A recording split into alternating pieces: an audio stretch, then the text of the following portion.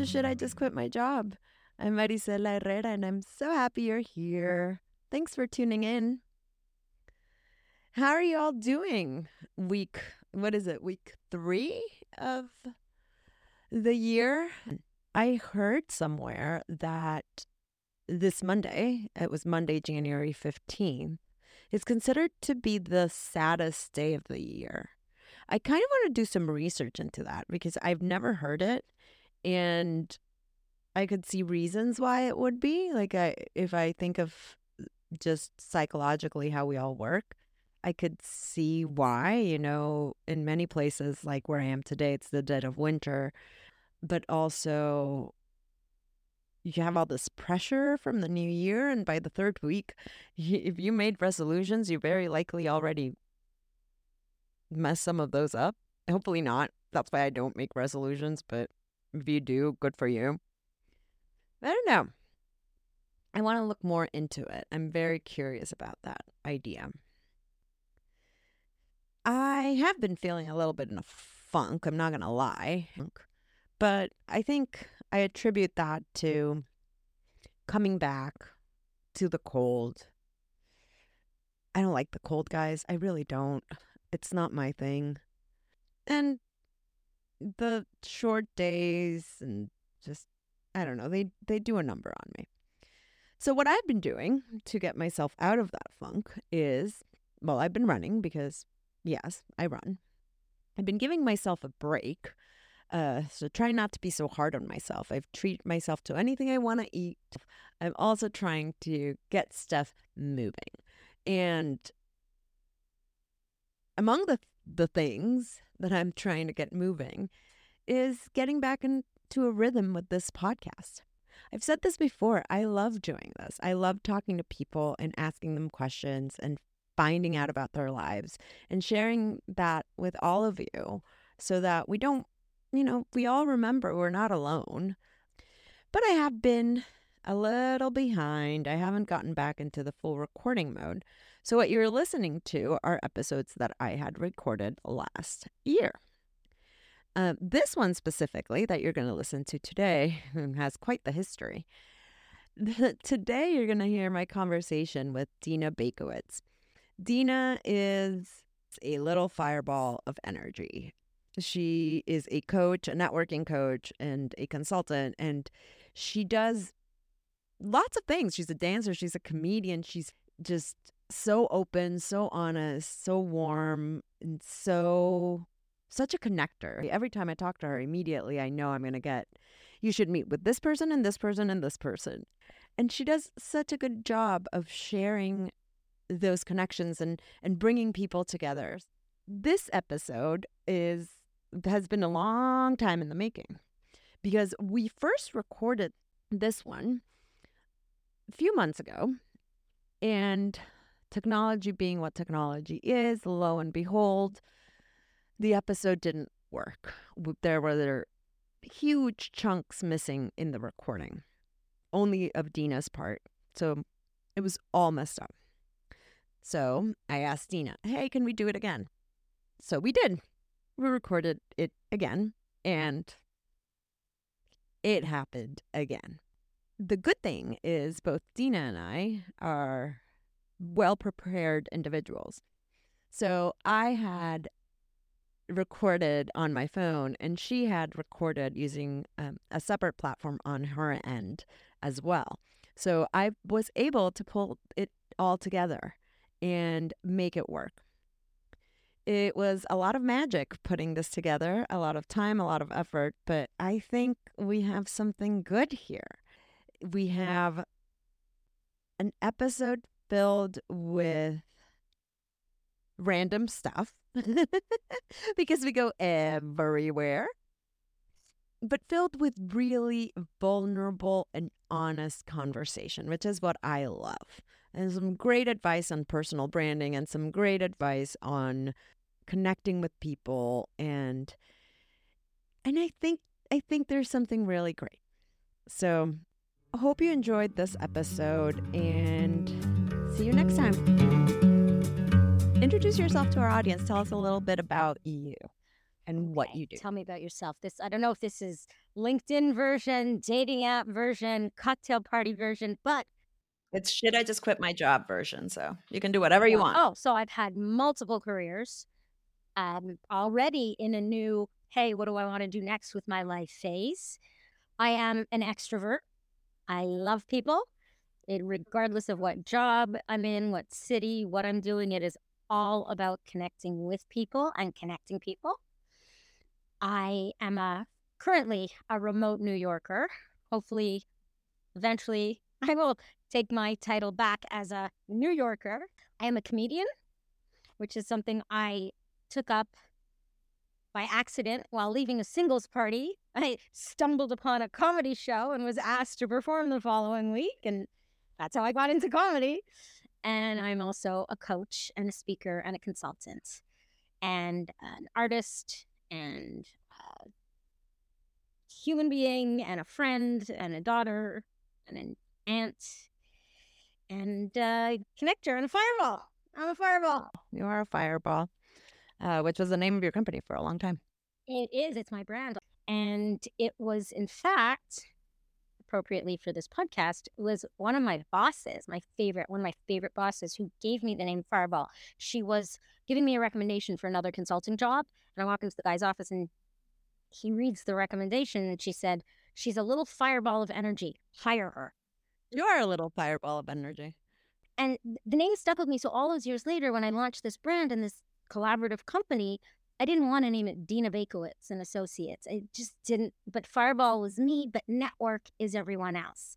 And it's that energy. And part of, whatever job you're in, whether you quit, change in careers, all the things that we go through in life is knowing who you are. What do you bring to the table? What are your strengths and superpowers? And for me, it always took someone else reflecting that back to me and telling me who I was. Not that I didn't know, but I was not always this confident, assertive fireball that people know and see me as. It is authentic now.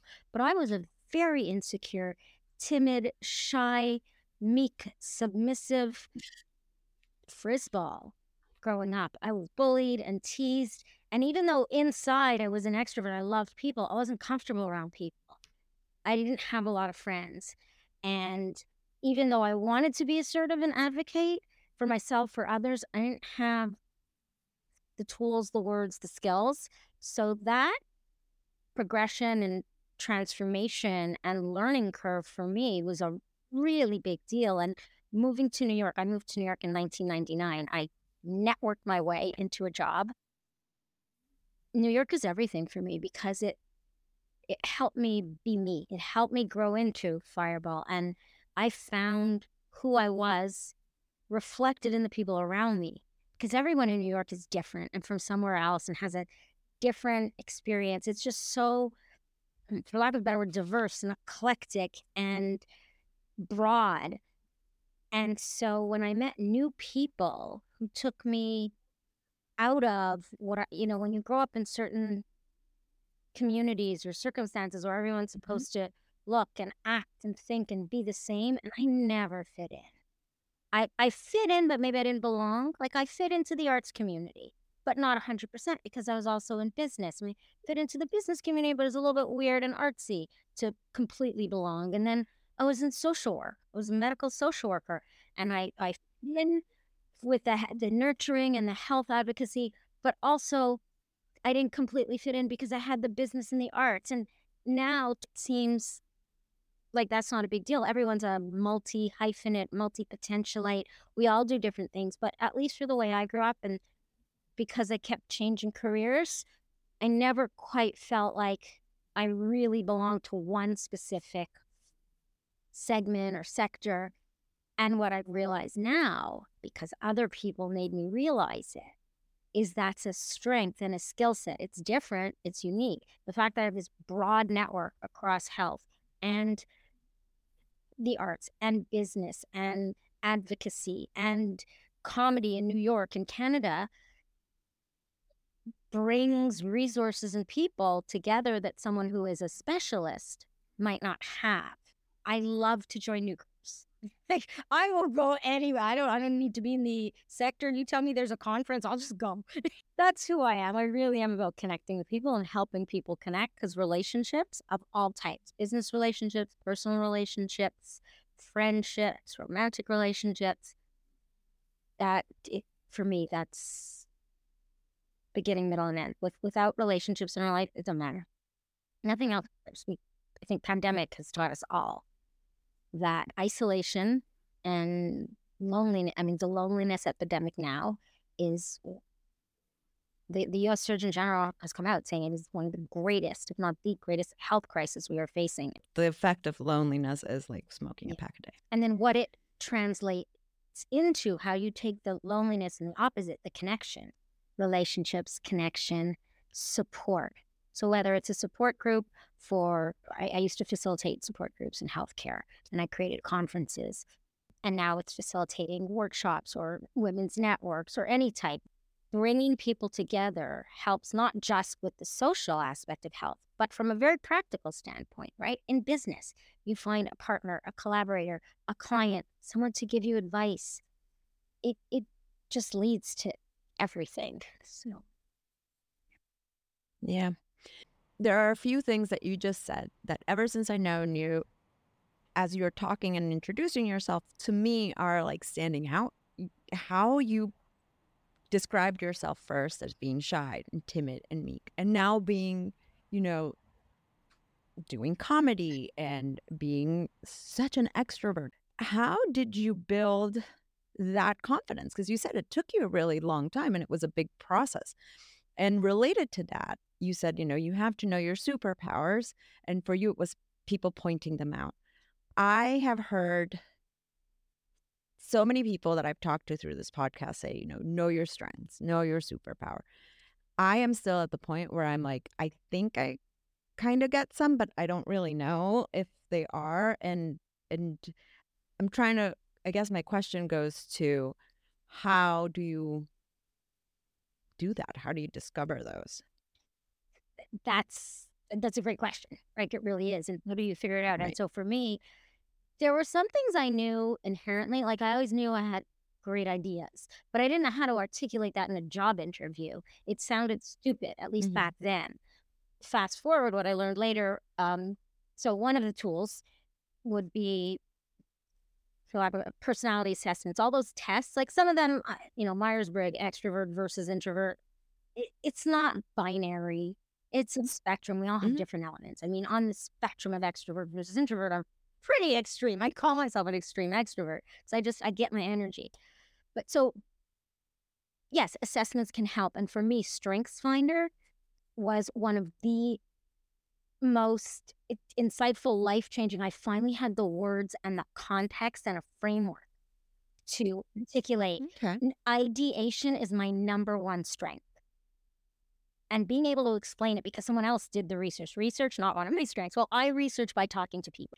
And so for me, everything is in context and in relation to other people who want to serve. So when a group of people whose strengths were all in the intellectual and input and research and knowledge said, oh, can you come to our meetings and take notes and give us a to-do list? I was like, oh, I love taking notes. It helps me stay organized.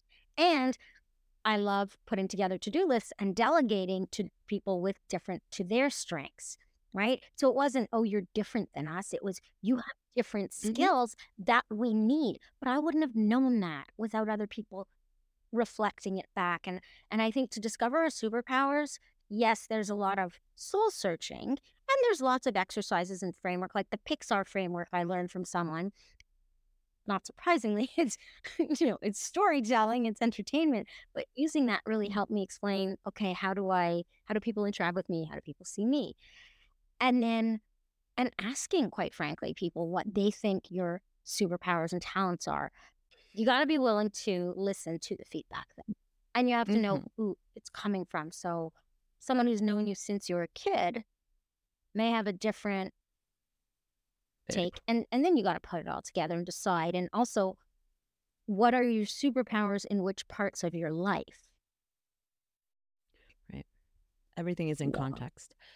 I'm going to go back to the first question I asked you, which I didn't even let you answer because I jumped to the next one, which was, how did you get out of your own way in terms of being shy and develop such confidence that you now have?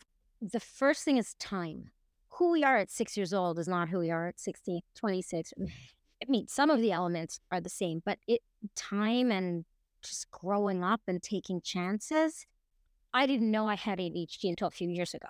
So that was a massive revelation. And that also has helped me, even from things I was still insecure about, like masking and hiding and not sharing certain things with people.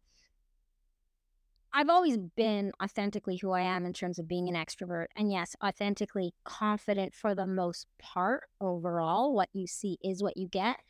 And yet there's layers. Like we don't show everybody. Right. So time, environment, moving to New York, as I said, because I got validation from total strangers about how I showed up. And it wasn't in context of you're somebody's daughter, granddaughter, sister, neighbor, niece. It was just, you just show up, what you see is what you get. And so that helped. Right. Changing environments for me, getting out of what I grew up with and moving past that. And even to an earlier extent, after high school, when a lot of my friends all went to the same college, I went to a different one because I was studying theater and it was just far away. So I didn't have the crutch or not so much a crutch, but even knowing a few people. I knew one other person. She and I went to that college together and she was in science. So I think we either shared a locker or would see each other maybe once a day, but that was it. I was in a class once, theater class with a woman. She goes, I always thought you were such a snob because you walked up and down the hallway and you didn't talk to anybody. I said, I didn't have any friends. I didn't know anybody. You were there with your friends. Why didn't you come up to me and say hi? And so realizing that sometimes I was just terrified. I wasn't presenting as a snob. If anybody had said hello to me, I would have been like, yes. So that kind of self-awareness as well, changing your body language, taking chances, just going to a new school, even though it's scary because I didn't know anyone, I had to take that risk. Also, for me, I was always comfortable on stage. That was natural. I started dancing when I was little. My mom put me in dance class, and I loved the arts and theater. And for whatever reason, maybe because it was just me on stage, that was a place of confidence. And I tried to take that into other areas. And then the other thing I did was,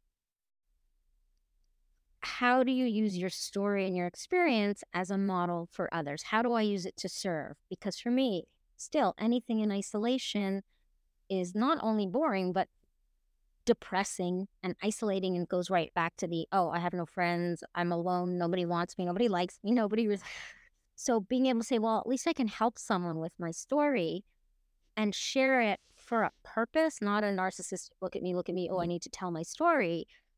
I did not share a lot of even though I was confident and extroverted and, on lots and lots of committees and bringing my marketing talents and my creativity, I still didn't share a lot of personal things.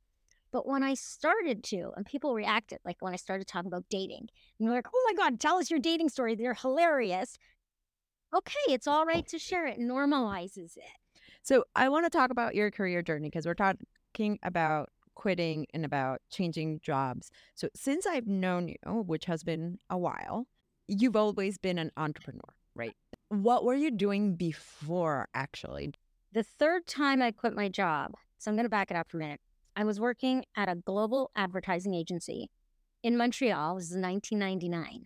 I was in pharmaceutical advertising. And I said to my boss, I need a personal day. She said, what for? I said, it's personal. She said, is it medical? I said, no, it's personal.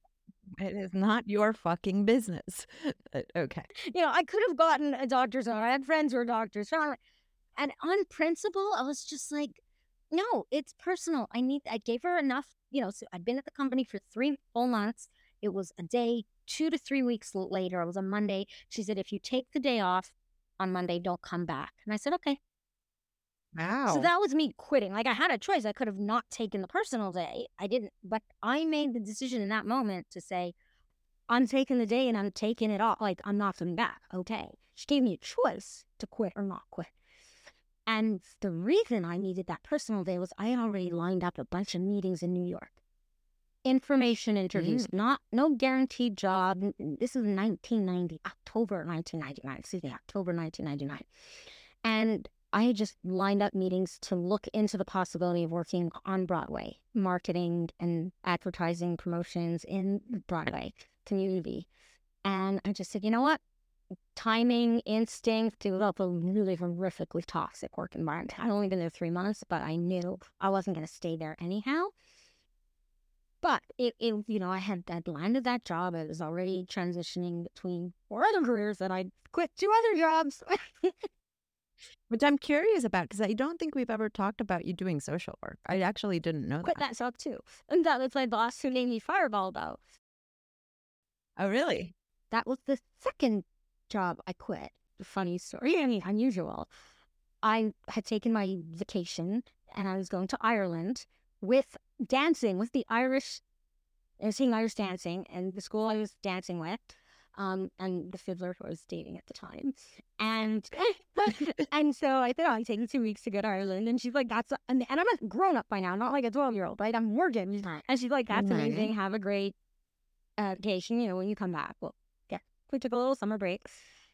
And I called her while I was on vacation. And this was back when you had to find a phone and wait half an hour, late 90s, and said, I need to take an extra week off. I'm going to France, to Paris with the French fiddler I was dating and his family. And she's like, oh, that's cool. That's great. I endorse that. And then I said, and I'm giving you my 2 week, 3 months notice. I decided to go back to get my official degree in social work. But, okay, I made that decision. I'm still quitting a paid job, a new career, right, to go a little bit backwards and just get the piece of paper to validate what I'd already been doing. And she said, I understand and I appreciate that. And I knew that this job would be short term for you. I always saw you moving on to doing more because it was a consulting job. It wasn't 1,000% full time, but I had 3 other consulting jobs, so I had to quit them all. And ironically, the reason I met the fiddler in the dance school was because we booked them to perform at the hospital. I still talk about my dating life on stage, at work, on LinkedIn, because it's professional and personal.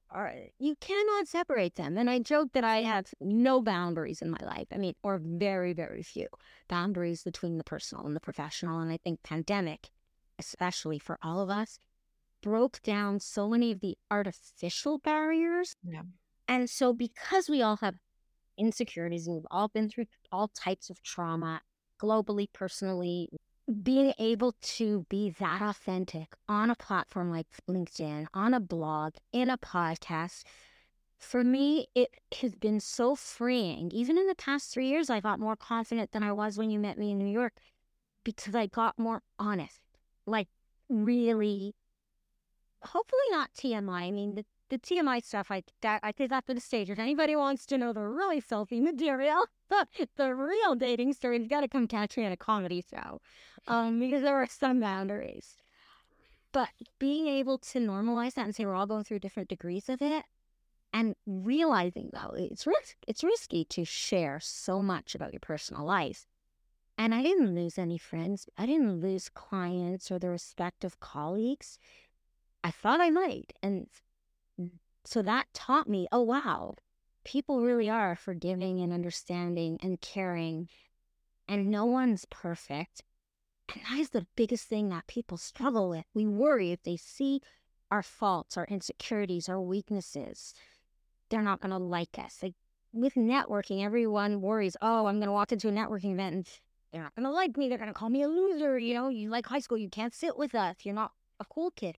I went through that in high school. I went through that in elementary school. Been there, done that. What's the worst that can happen? I know how to get through it. But we don't do that as grown-ups so much, hopefully. Yeah. So that's very freeing. Yeah, it takes a lot of courage to show yourself the way you are. But I think it has a lot of value for everyone because we all have different struggles and different things. And being open and honest and transparent makes everything more enriching, in my opinion, at least. I never thought about it this way, but I think I identify with being more honest as a way of being more confident. I think I became more confident the more I decided to show myself the way I am. But let's go back to quitting.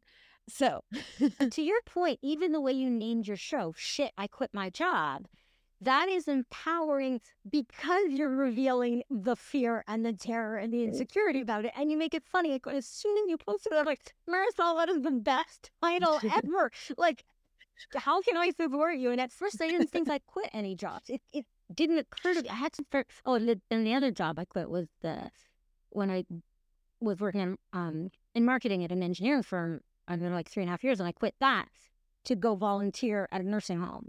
You quit to go volunteer. Because I wanted to get into social work. Before we go into that question, I do want to point out, you just said, you didn't think you had quit. It's funny how people, when they talk to me about maybe being on the podcast, they're like, but I haven't quit anything. And then they're like, oh no, actually I have. Or I made the decision to do this, which then led to me doing something else. I've been fired. I've been let go. I've been laid off. Those are much more painful because quitting is in your control. You make the decision. I mean, you, me. And I think with the 3 times that I quit, it was not so much that I was leaving something that was so certain. It was a natural progression. It was time to move forward and try something else. So I was looking forward to something, and I put thought into it. When I left the engineering firm, I knew that working for scientists and technical people, yes, I, as an extrovert and a marketer and a creative, I had a role to play there and I brought value, but there was a limit to how far up the chain I could go because it's still not my expertise. So I decided that I needed to do something that's aligned even more with my real passion and helping people. Yes, it was scary because I wasn't sure what would happen next. And I was much younger. I was still in my 20s. But it was a decision to try something new. And then when I left, quitting this wonderful, like my boss who named me Fireball, that was one of my best jobs ever because she gave me an entire department. She hired me as a shit disturber, quote unquote, change agent. I know that feeling. I've done that. That's what was effed up. And that's also where I got a lot of confidence because she gave me all the freedom I wanted with all the support I needed to cheat on my skills. And she says, I love your ideas. You're going to make them happen. Go. I trust you. I'm giving you, some resources. You'll figure it out. And there's so many stories from that job that are still valid to today. And then I love that job. So leaving it was hard, but I also knew I had a plan for my future and getting a social work degree. I'd already had my undergraduate degree, but the social work degree was that tangible to support. And I didn't know where I'd go with this. But then the one with the ad agency in New York, though, I knew eventually I would leave, but I'd been at that job 3 months, and as much as I hated the environment, I was learning a lot. So moving to New York, that was everything. Yeah, I want to go into the New York part, but I do have one last question of the pre-New York. It's so interesting. So you were doing marketing, then you went to volunteer and you were doing social work, and then you were going to get your social work degree, did you get it? I got it. Wait, so you went and did that, and yet then you went back to marketing at an ad agency. How did you make that decision of not pursuing more in social work or in that world? So you hear how this comes full circle now, because I am now transitioning, expanding my career, and depending on who I'm talking to, I say I'm pivoting back or I'm returning to healthcare and health innovation. So because I went to get the degree and it was a work study program, so it was I did it at McGill called a special BSW because I already had my undergraduate degree and work experience. Anyone in that program had an undergrad degree work experience, but if you wanted to get a master's in social work, you had to get the bachelor's first. I got it. Also, I wanted to learn. I really did want to learn because a lot of stuff I was learning on my own. And I wanted the validation and I wanted to open new career opportunities. It was intense, which I liked the intensity. I liked the fact that we had 5 classes plus 3 days a week of stage, of field work. I was in hospital. Also dealing with family and friends who were going through some really major health issues.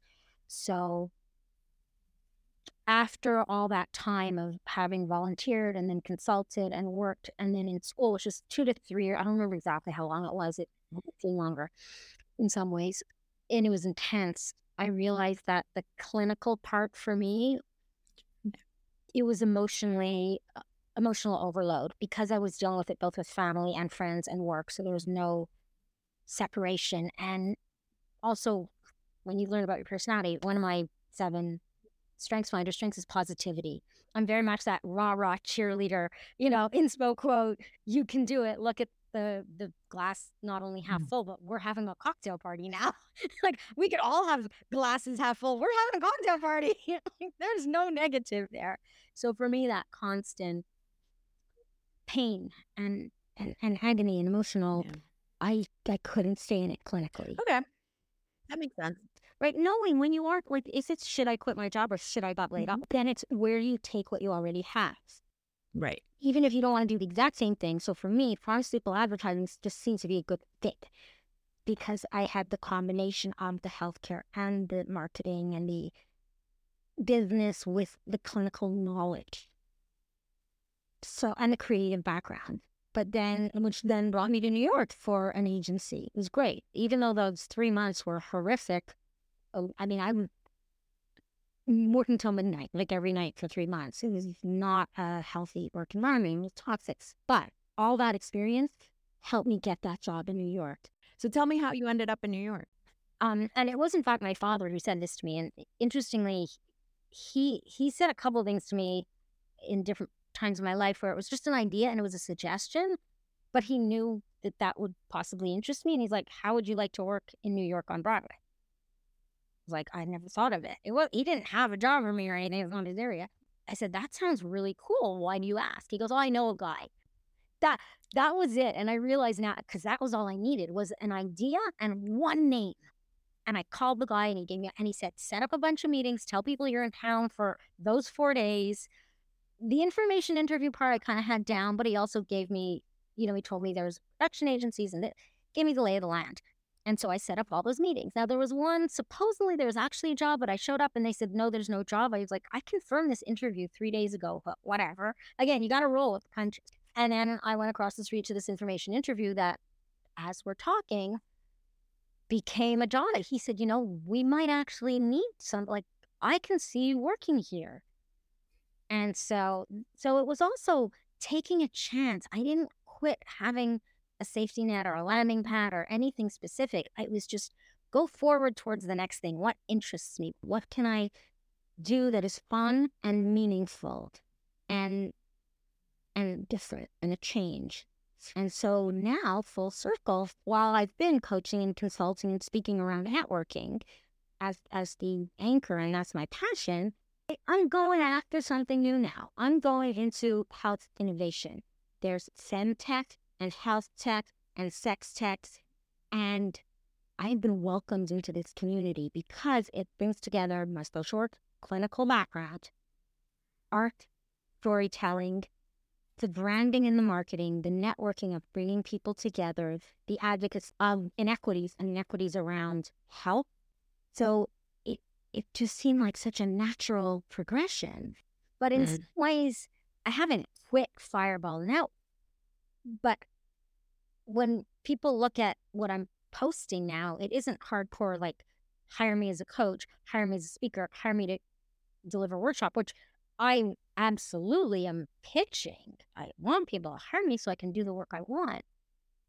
But I have repositioned it into dating and relationships and health and wellness. So my entire brand used to be hot and cold and Fireball this and that. And now it's networking is not a one-night stand. How do you rebrand yourself? Taking advice from other people.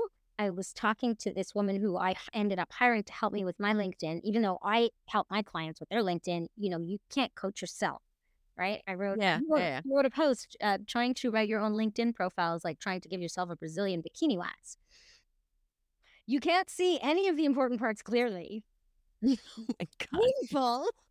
And by the end of it, you're curled up in a corner screaming and crying and questioning all your life choices. As you talk about rebranding, it would be great if you could share some tips about LinkedIn. I know that's something I struggle with. If you see my LinkedIn, you probably have zero clue who I am. Well, I've already told you we should work on it. I know you, and I know that when I look at it, it's accurate, but It's so bland. and you are not bland. Marisol, you are not. No. And you're like, when we saw each other in New York, you were hosting this fireside chat with, I don't know if he's executive director, director of programming for Planned Parenthood from DC. Yeah, he's the chief diversity It was officer. Yeah. amazing. You were in your element. You were totally natural, bringing out the best in someone else and bringing out issues. That's why this podcast for you is perfect. And you've always been someone who brings other people together and amplifies messages and advocates in your own way with your personality and your skill sets, right? A lot of us are in the business of amplifying and advocating, whether for money or because we care about it. So yeah, your brand, like, and this is advice to any woman, anyone on LinkedIn, but especially women, people of color, not the like typical groups that are getting the money and the attention without even doing anything for it. But, and it goes back to your, how do you know what your strengths are? How do you build that confidence? How do you get out of your comfort zone? We have to articulate, and design our brands and put them out there for people to see. No matter how shy or scared, if we brag, they're going to accuse us of bragging, or who does she think she is? Or, I'm not really that good. Fake it till you make it. Act as if ye have faith, and faith shall be given to you. It's not faking it, but it is presenting something. It's like, I'm wearing makeup now. You saw, because I was like, I need 5 minutes to do my face. My words will not be any different. I will still have this personality, but the makeup, at least you can see my eyebrows and eyelashes and lipstick. Like, it just gives it a little oomph. But like being behind a blank wall, right? Now there's something, it's presentation and also it's messaging. So of all the things in your career, what do you want people to know about you now? Because you don't have to talk about a career progression and a chronology. It's more, where are you going now? What do you want people to know about you now based on what you want to do? And even if you're not sure what you want to do, you put that out there. You don't get what you deserve. You get what you demand. Ooh. And I think I learned this at an Elevate event or somebody else. Because nice girls don't get the corner office just sitting back, well, I deserve it, so they'll give it to me. No, you have to demand it. You have to ask for what you want. And this shy, meek, insecure girl who never asked for what she wanted. Everyone else came first. Finally learning. In business, you have to learn. If you're an entrepreneur, or if you're in a company, you want a promotion, a raise, a project, a mentor. You want to go to a conference and you want your boss to pay for it. You have to learn how to make that case and ask for it. So ask other people who are smarter and more experienced. Ask experts for advice on how to do that. Practice it. Like, even walking up to total strangers for me wasn't always 100% natural. Now it is almost always natural. If anything, I'm like, talk to me, people. But it is that sense of, okay, you still have to practice. Like, and it gets easier once you becomes muscle memory. You learn the emotional techniques or tricks, the strategic, intellectual techniques or tricks, and then the practical ones. And that's how I frame networking or pretty much anything, right? It's, why are we scared of it? Why are we excited about it? What's stopping us? Why are we doing it? And then strategically, okay, what are you asking for? What's the case? Whether it's you're pitching to VCs, or in my case, I'm pitching to a new industry and I'd like to come work with and for you, and you don't know me, but so all these messages I lead with social work, marketer, comedian. Now, nowhere on my LinkedIn profile does it even talk about my social work background, which I need to start adding back into that mix. That's how your story is coming. Yeah, it all comes together. So whether it's you or someone else, what you did 20 years ago may or may not be relevant. It doesn't matter that it was 20 years ago. It's still you and your talents and your experience and your accomplishments, or your learning, your growth. So in my case, the way my LinkedIn profile has completely changed is it says now at the top, networking is not a one-night stand. And I would have never put that there except for this young woman who I hired to help me with my LinkedIn and how to write for LinkedIn. She said, oh my God, that's a great line. You should put that on your header. You should put that on the banner. Okay. I was like, really? She goes, yeah. And it's now an anchor. I started going with the branding of, okay, networking is about relationships. I already casually talk about the links between dating and networking, right? Mm-hmm. Compare and contrast. And every so often, but I went all in. Like once I found it fun, and it wasn't still hot, cold. It was all and people were already asking about my life, my dating life, and I talk about it in comedy. And my brain just goes there. So like, the bikini wax post, people are like, oh my God, that's a visual I didn't know I needed.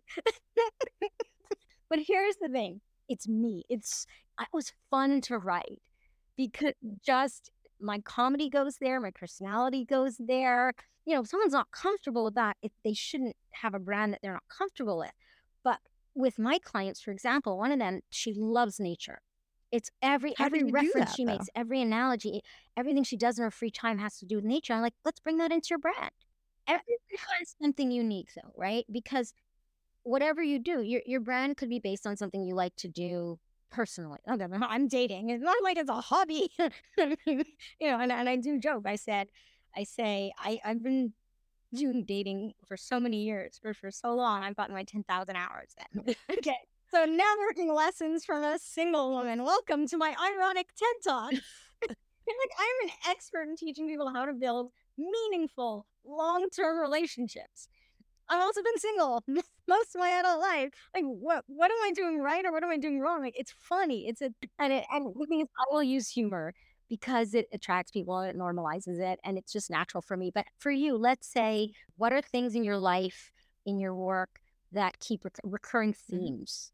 Is it nature? Is it travel? Is it food? With one of my clients, we came up with a whole food analogy, and everyone can relate to food. Now, I'm a horrible cook. I've set fire to my kitchen, but food is one, right? If you're people who are into sports, right, and talk about sports as an analogy, maybe it's part of their brand. It's fine for me. Finding that in someone else's brand is what's fun. It's your strengths, it's your experiences, it's what you're teaching, it's what resonates with you. It can be based on colors, styles. I was gonna ask you if you've ever been scared when you left something. I've been scared so many times. Sure. No one's never not scared. I mean, how honest do you want me to get? Like I'm talking, I'm talking about being honest and vulnerable. I'm terrified that I'm not going to be able to have the type of career I want going forward. I'm terrified that I won't find meaningful work that pays me what I need to support my. That's my biggest fear. I can look at everything I want and then say I'm terrified I won't get it. And especially because I am over 50, I am technically Canadian. My background is very eclectic. So I look at job descriptions and I say, no one's ever going to hire me for that job description because I don't fit the criteria. And yet we also all know that the response to that is you apply anyhow, right? It's women don't think they have the criteria, or you reframe it, tailor it, customize it. Or what I do is I just reach out to people and say, I'd like to talk to you. Instead of applying to the jobs, I build the relationships because that I'm not scared of. But anyone who says they're not scared, that's the, oh Lord, give me the confidence of a mediocre white man. I don't know anyone who says yes, you're scared, but you have to do it anyhow. Also, the price of not doing it is worse than doing it, like taking the risk. But I'm terrified that I'm going to not get back to New York, that I'm going to be hustling for clients, friends, and a life partner for the rest of my life, because I do that now every day. I can also reframe that and say, I'm someone who knows how to make friends. And anytime I quote hustle or make the first move, and I will make the first move, whether it's a friend, romantic, business, because I've realized it's not weakness, it's a gift. So that helped me reframe it. Like, and what's the worst that can happen? I say no. Yes, therapy definitely helps to figure out the source of the fear, what's realistic, what isn't. Gratitude helps. So when I say I'm scared I'm going to be alone the rest of my life and depressed forever, then I can say, well, you may be feeling depressed right now, and you may not have all of your best friends around you, but look at what you do have. And that takes the fear away. Or look at what you've already done. Like, I've made it through 3 years out of New York. I'm still standing. I'm still moving forward. I'm still relatively sane and optimistic. But I think if we didn't have fears, we wouldn't be. I mean, the only people who don't have fears or care or worry are psychopaths. So, That's exactly what I was thinking. and also asking friends for help, even if it's a listening ear or, hey, I'm scared that XYZ. Can you give me some advice? Can you listen? I'm scared to cook. That is a very big fear. I've set fire to things. It is partly irrational fear because I don't do it every single time. I just end up cooking something that tastes terrible because it's either completely overcooked or I give myself food poisoning. Even as a little example of, so I got to keep doing it more and more to get past the fear, like exposure therapy. And there's other, big things I'm scared of, but like having certain conversations with certain people, just do it. And every time the little feeling in your stomach gets a little less. And like I did a couple of things in the past couple weeks and months that I was terrified to do, but I forced myself to do it. Realized it wasn't as scary in real life as I made it out to be. And I did it. And you did it.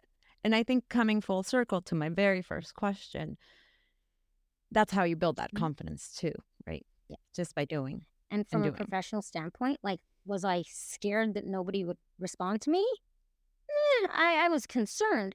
But every time someone said, sure, I'd be happy to take a phone call. I got my first client from a single phone call where she asked me for my opinion. And I was just, can I be honest? And I just said that sponsorship package is horrible. I was like, there's great stuff in it, but it's just too many words and too many pages and too many pictures and too many options. I was like, and she's like, can I hire you? I said, yeah. And I was like, oh my God, I just got hired. My first client, within a few weeks. So as every little win or big win or so I do believe in looking for the signs and finding the signs. I'm sure I could come up with the analogies around safety nets. Like I'm scared of heights. That's why I was born short. But I was scared of heights. But I also took trapeze classes in New York and loved them. After trapeze lesson, I crossed the street to go home. I stepped off the curb and twisted my ankle, and I could barely walk for 6 weeks. It wasn't the trapeze that injured me. It was stepping off the corner to walk home. It didn't stop me from going back again or from walking again. Yeah, we pick ourselves back up. Thank you, Dina. Thank you for listening to Shit, I Just Quit My Job. I hope you found this conversation useful and inspiring and maybe got a laugh or some ideas out of it. If you like the show, please rate, review, and subscribe. It means the world to me. Please share with your friends.